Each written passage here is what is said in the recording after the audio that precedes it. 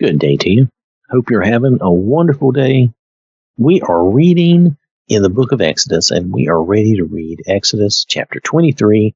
Now, last time we read Exodus chapter 22, and at the end of chapter 22, the Lord says, or God says, "You shall be holy men to me. Therefore you shall not eat meat from any animal that has been torn to pieces by predators in the field. You shall throw it to the dogs." In this chapter was some various different laws, property rights, things of that nature. Now we're going to move on to Exodus chapter 23, and we're going to continue with some different laws and things of that nature. Okay?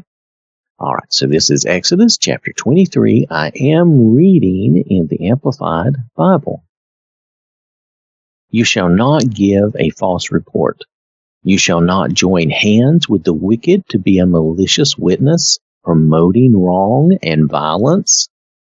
You shall not follow a crowd to do something evil, nor shall you testify at a trial or in a dispute so as to side with a crowd in order to pervert justice. Nor shall you favor or be partial to a poor man in his dispute simply because he's poor. If you meet your enemy's ox or his donkey wandering off, you must bring it back to him. If you see the donkey of one who hates you lying helpless under its load, you shall not leave the man to deal with it alone. You must help him release the animal from its burden. Now notice this is our enemy, but we must do this. We must do these things. Sometimes we have to help our enemy. You shall not pervert or bend, they put in parentheses, bend, the justice due to your poor in his dispute. Keep far away from a false charge or action, and do not condemn to death the innocent or the righteous, for I will not justify and acquit the guilty. You shall not accept a bribe, for a bribe blinds the clear-sighted and subverts the testimony and the cause of the righteous.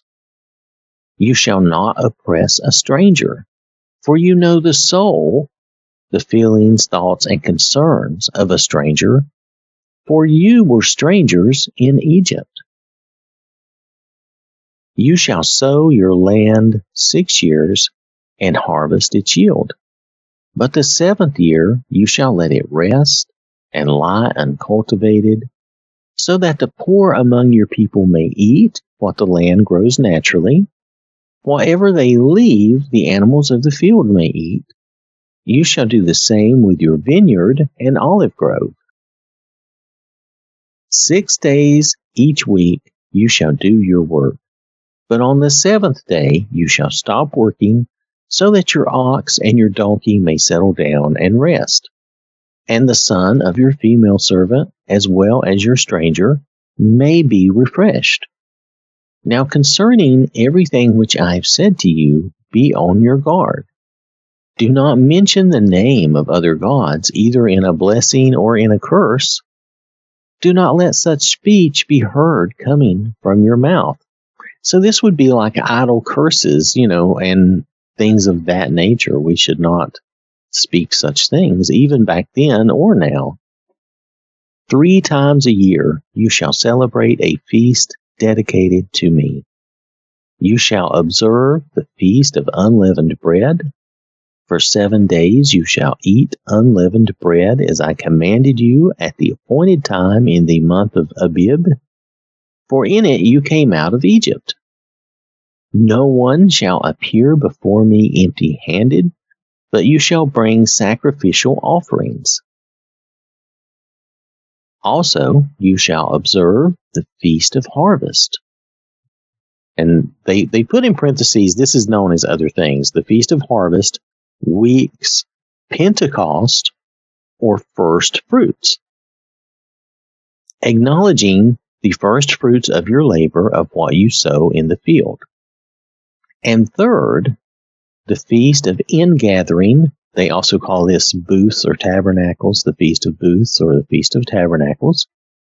At the end of the year, when you gather in the fruit of your labors from the field, 3 times a year, all your males shall appear before the Lord God. So these are at least 3 times of the year that they will need to appear for making sacrifices to God. You shall not offer the blood of my sacrifice with leavened bread, and the fat of my feast is not to be left overnight until morning. You shall bring the choice first fruits of your ground into the house of the Lord your God. You shall not boil a young goat in its mother's milk. Now, this seems like a very specific thing, and this was probably something that was done. Now this here, there is a note here for this, and it says this may have been a pagan practice, and it says perhaps some kind of fertility rite. Anyway, it sounds like it would have been something that belonged possibly in other worship, following things not of God. So God is just saying, you will not do this. So, behold, I'm going to send an angel before you to keep and guard you on the way and to bring you to the place I have prepared. Be on your guard before him. Listen to and obey his voice. Do not be rebellious toward him or provoke him, for he will not pardon your transgression, since my name, and in parentheses they say authority, is in him. You know, it's like Jesus gives us his name to pray in, giving us his authority. And this is similar. God is saying this angel is there representing him in his authority. So, be aware, stay alert to that and be aware. Do not get careless or act incorrectly. But if you will indeed listen to and obey his voice and do everything that I say, then I will be an enemy to your enemies and an adversary to your adversaries.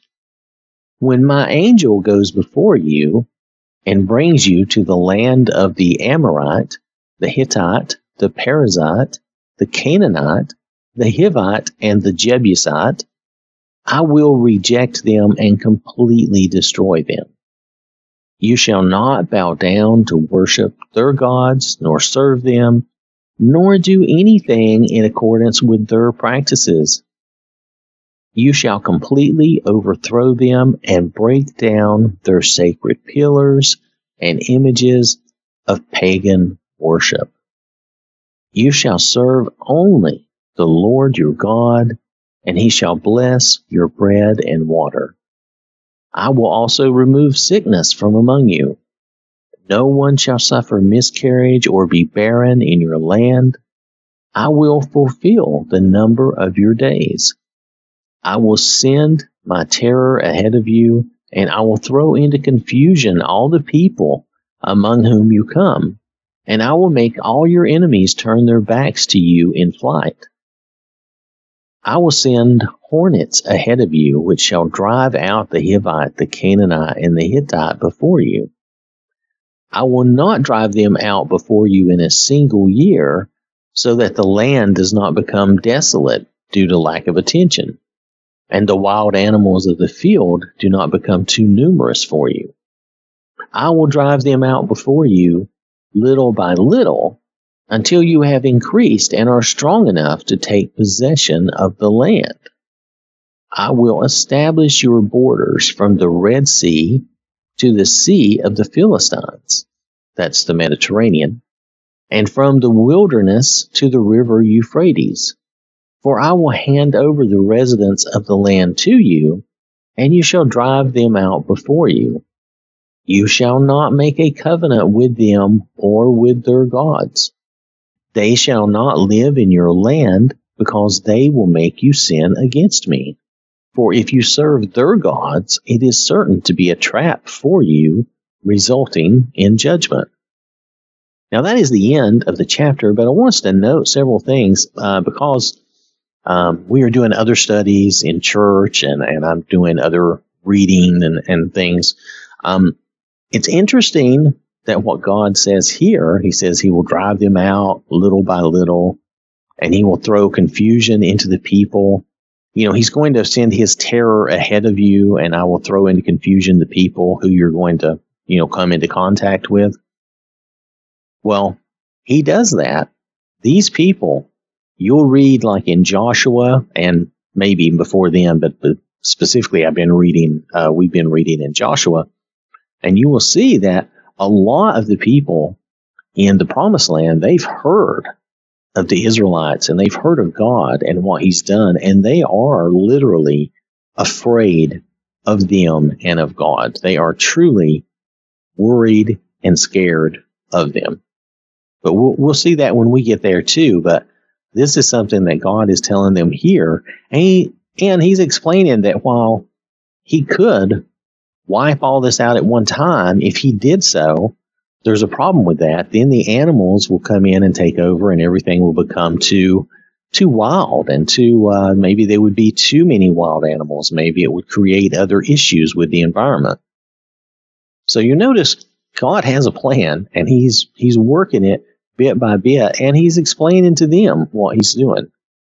So it seems like a really well thought out thing to me. Some people want to make it sound like in the Old Testament, God just ran around slaughtering everybody, but that's not the case. And he's also cautioning them not to make a covenant with these people or their gods. Now, we're going to see sometimes in the future where they make mistakes and things happen that shouldn't be happening, but he's already warning them now. We're way back here at Exodus 23. We're not even that far along, but he's warning them now. We don't want to do these things, and we're going to see that they make mistakes. And it's just like us. We make mistakes. All of this here is for our learning so that we will know that we too need to pay attention to what God tells us and try to follow that as best we can. Anyway, I want to thank you for listening. I hope you have a wonderful day. May God bless you and keep you safe. And remember, God loves you.